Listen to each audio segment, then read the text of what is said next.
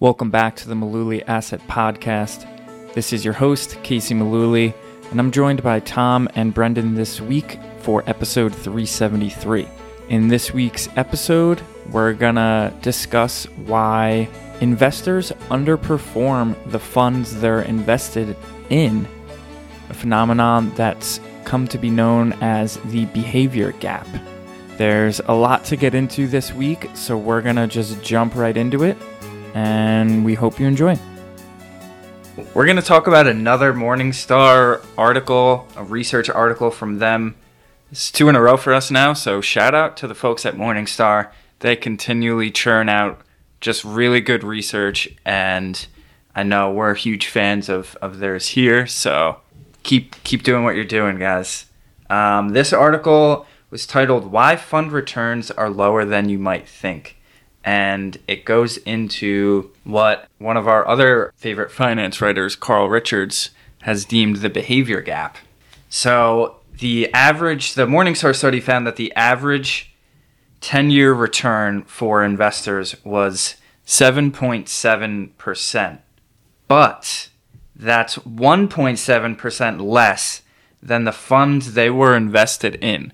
So the investors in the funds earned less than the funds themselves. Right. So the funds returned 9.5%, but the investors actually only got 7.7.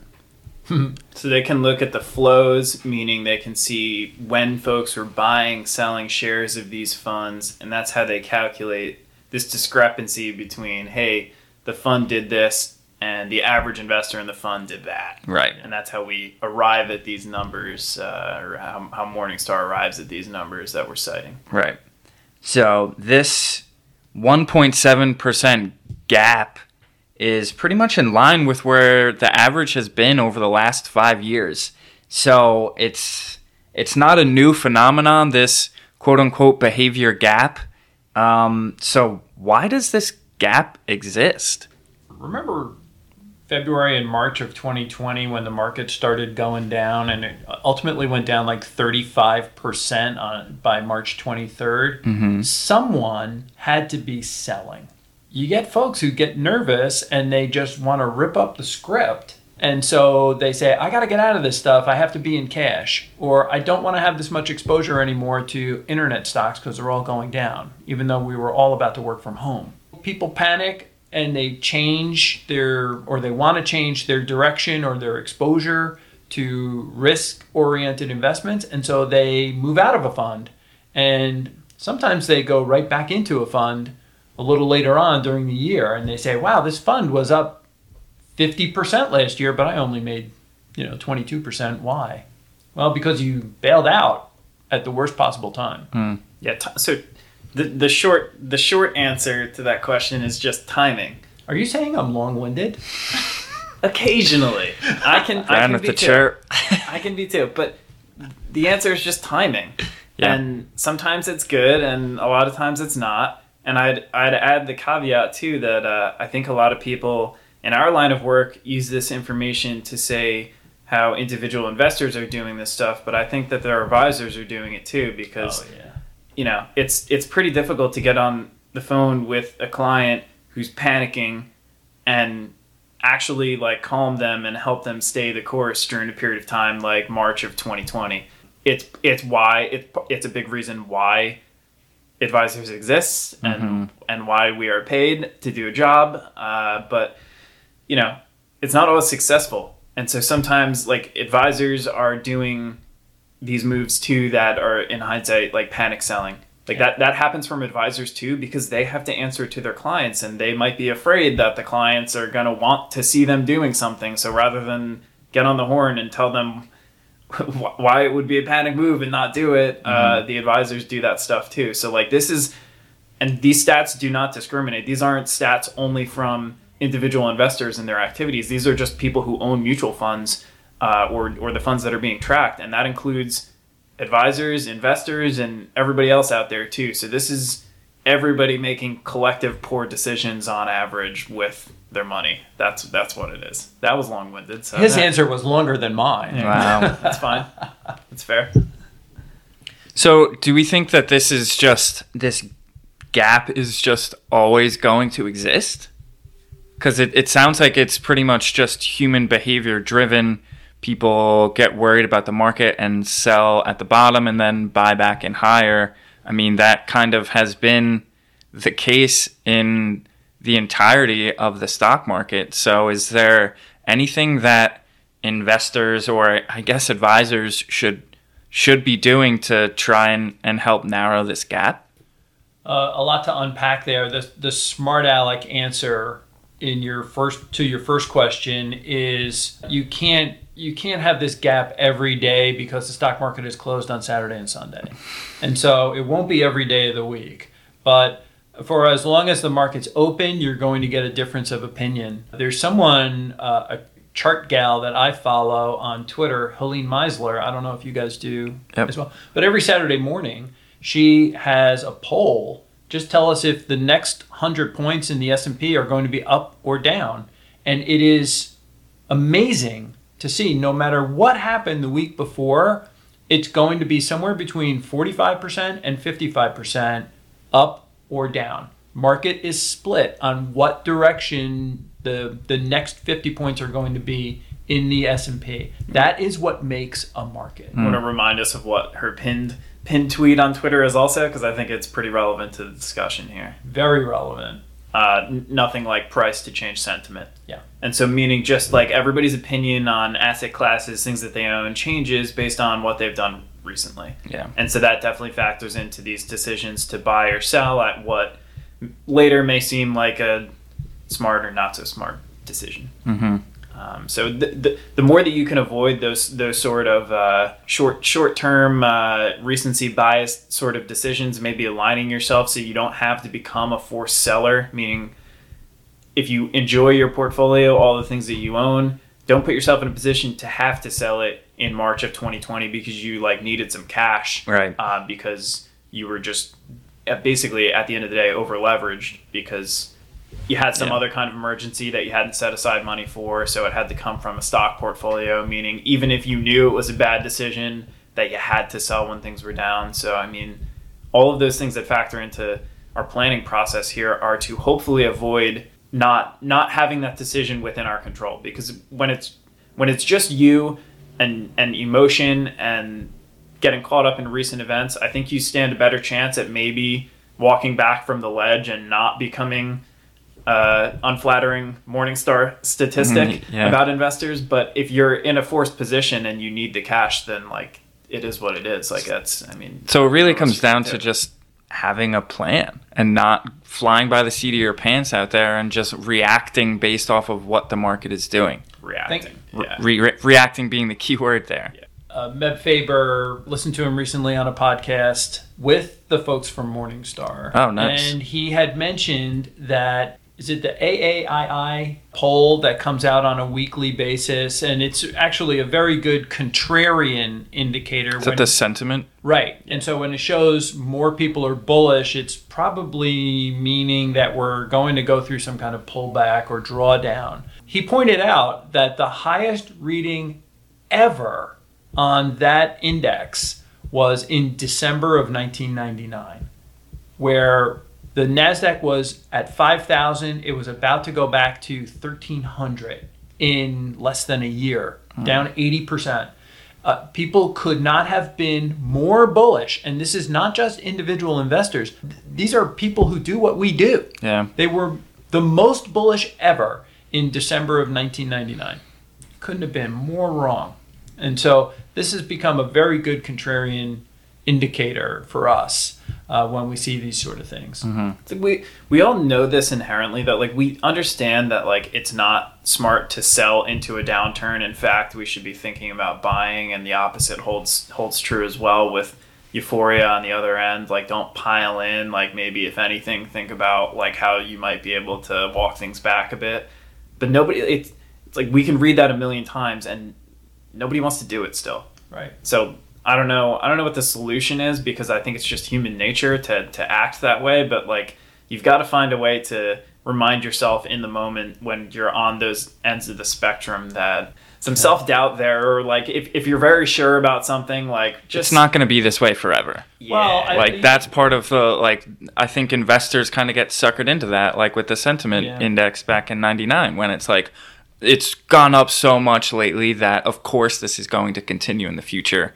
And guess what? Things change. Yeah, in the short term, they changed very quickly, and they changed abruptly in a negative way. But were they really wrong? It depends on your time frame. I can tell you... Not wrong, just early. By a decade. Thank you. Yes. I wasn't going to say it. Listen, I think there's a statute of limitations to being early, and I think it's like a year. And if you're more than a year early, then it doesn't matter. Wrong. You were wrong. You were wrong. So... But I'll also add on top of that there have been many days, I've lost count of the days where I have gotten into the office at 7:30. The market is going to go down. It's going to be down a lot. And it might be the 10th day in a row or the 30th day in a row where it's gone down. And it's just eating away at you that you feel like you should be doing something. And some days you do. And you learn to regret it pretty quickly. As you've said, Brendan, many times, you could be right for a couple of days, but ultimately you're going to be wrong. I know that when I got into this business, the Dow Jones was at 1,600. Yeah, it's 35,000. Yeah, there's times when it's going in that direction described, and you need to question your existence as an investor, I suppose. I think you got to remember the reason you're doing it all to begin with, and it is because over a long enough time horizon, if you're bullish, you're going to be right. So I think So if you just can't take it anymore and you feel the need to sell, I think you at least have to be okay with, if you're going to act on that you're probably going to be right for the very short term and feel like an idiot at some point in the future. Yeah. TBD how long that takes, but I think that's the whole, Kay said, having a plan and knowing the purpose of the money and, when and what it's going to be used for, to what degree. These are all important things so that you can at least act appropriately if, you have to do something. Have in air quotes there. Don't put yourself in the position to have to do something, hopefully. Yeah. But I think it's hard because, we might be in one of these periods now where investors kind of get lulled to sleep, where the market's not moving a lot, or it's just kind of churning upwards like we've seen over the last couple months, and then boom, March 2020 happens, and it's like, oh my God, like you said, we have to do something. Right. So yeah, I think this happened 2017 into the end of 2018 too, where 2017 the market just marched higher, not many pullbacks to write home about, and then 2018 we had some volatility. Yeah, 2017 every 12 months in a row we had a higher high in the market. That never happened. Yeah. It's pretty comparable to this year. Yeah, we just did a podcast about 8 for 8. Yeah, not to be harsh, but investing is hard. The easy move is to make the knee-jerk reactions that you guys are talking about and sell at the bottom and create this 1.5% gap. Yeah. That's the easy thing to do. The hard part is to have the fortitude to have, whether that be an advisor to back you up and support you in those decisions, or to systematize it and take the emotion out. I think it's impossible to strip all of the emotion out of investing. That's just not going to happen. But sticking would be great if it was. Would be great. Yeah. $1 billion idea. But it's hard sticking to the plan, but that's where we typically see the most success. Just my personal opinion, I can't believe that the gap between what a fund or what a yardstick returns and what the actual individual's returns are, I can't believe the gap is only 1.7%. It should be bigger. You can look, there's some individual funds out there that are just absolute horror shows, where the fund could have been one of the best performers, but the timing of the inflows, most people just had an awful time in it, despite the manager doing a terrific job. Yeah, from the piece of research from Morningstar, alternative funds and quote-unquote narrowly focused funds with higher volatility are mostly to blame for the gap being this big. So we're not seeing the big gaps in SPY or, some of these more plain vanilla type stuff. Throw a blanket over a category and talk about managed futures after 08, 09, because they did so well. They're doing trend following and owning things like commodities, and that was all the rage because they were successful through the financial crisis. And they've been terrible since in terms of performance. And so people piled in, obviously, in 09, 10, 11, 12, and then got sick of it and piled out after that. And so and now some of these funds are closing because they just don't have the assets anymore. Right. So chasing the hot dot is not usually a good investment strategy. Yeah. So some of the recommendations that the Morningstar article suggested to narrow the gap include dollar cost averaging and doing periodic rebalances. So just scheduling out your moves, whether that be once a quarter, once a year, just having some sort of plan in place and sticking to that through all market cycles. That's the hardest thing. Early on in my career, I tried to get folks to do dollar cost averaging, where they would actually, think about this now, you're going to cringe. I would actually ask people to write checks and mail it into us once a month so we could put it into a mutual fund. And that's what you had to do. This is the only way to do it. Now we can set it up so that money comes in electronically from the bank. The client sets it up once and we kind of forget about it. And then it goes in at the same period every recurring time that this happens. It's automated, and so you don't have to think about it. Because what would happen in the past, in the 80s, is that people would do dollar cost averaging, and then about 6 months into it, I would get a phone call. We'd get into a discussion with the client, and he'd be like, "Hey, this thing really isn't working out," or the fund went down, and so I don't want to do it this month. It's like, well, this is kind of how it works. Well, you could also make the argument, looking at you, Brent, that dollar cost averaging is market timing, in a sense. I mean, everything is market timing because you're making a decision about when to put your dollars to work into something. I would say that dollar cost averaging is preferable to other forms of timing because it's basically admitting that we don't know what's going to happen in the short term. I don't know if the price is going to be good today, better next month, vice versa. So I'm gonna do equal intervals over a period of time and just stick to it. It's a system, which I think is preferable to saying, "Hey, I'll know when the time is good to buy and sell." I think the more you can remove those buy-sell decisions and timing decisions, the better you're going to do over the long term. I think short term, obviously, if you nail the timing, you're going to look better than the person who averages. But I think over the long term, I think your odds of success are better if you just have a system and stick to it.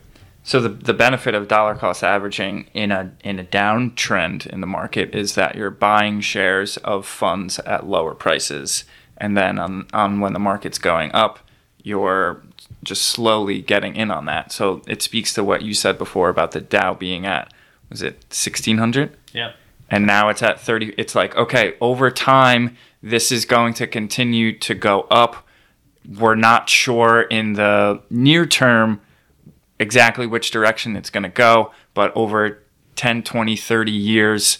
I think the important distinction is when you're averaging into a reasonable, diversified portfolio that we can expect based on history to rise over a long period of time, that is dollar cost averaging. Dollar cost averaging, because you'll get the opposite. If you don't specify what you're averaging into, like what I just described, then you'll get the people who say, well, I'm just throwing good money after bad, when they're averaging into some individual stock that keeps going down month after month. Right. We don't know if that stock's going to exist in the future. Right. If you look at the history of most companies, they go in and out of business. And so, your odds are bad. If we're talking about averaging into an individual position, I don't know, and I don't think that I would say that that's a good idea. So I think to make that distinction too is important. What's the expectation over the long term? We're averaging into diversified investment. Sounds good, sounds reasonable, but averaging into a individual stock that just keeps going down, I don't know that that's a great idea. Like we talked about on the last podcast, we talked about the whole active versus passive thing. It's like if you're owning these quote unquote passive funds, but you're actively trading them in your account, then like, what are you even doing? What's the difference? Exactly. You've moved the timing decision from professional mutual fund manager to yourself. Right. Is what you've done. Yeah. So if you feel good about that, then more power to you. But I don't know. So this behavior gap, the gap that exists due to poor market timing decisions, sounds like it's always just going to kind of exist, and we just have to be cognizant of it and try and do our best to not make those poor decisions, and to have a plan and a system in place to, not fall into that market timing trap. So shout out again to our friends over at Morningstar. Thank you guys so much for putting out this research for advisors and individual investors. We will definitely link it up in the show notes, so go over there and check it out for yourself. This was episode 373. So we want to thank you, as always, for listening, and be on the lookout for episode 374. Tom Mullooly is an investment advisor representative with Mullooly Asset Management. All opinions expressed by Tom and his podcast guests are solely their own opinions and do not necessarily reflect the opinions of Mullooly Asset Management. This podcast is for informational purposes only and should not be relied upon as a basis for investment decisions. Clients of Mullooly Asset Management may maintain positions in securities discussed in this podcast.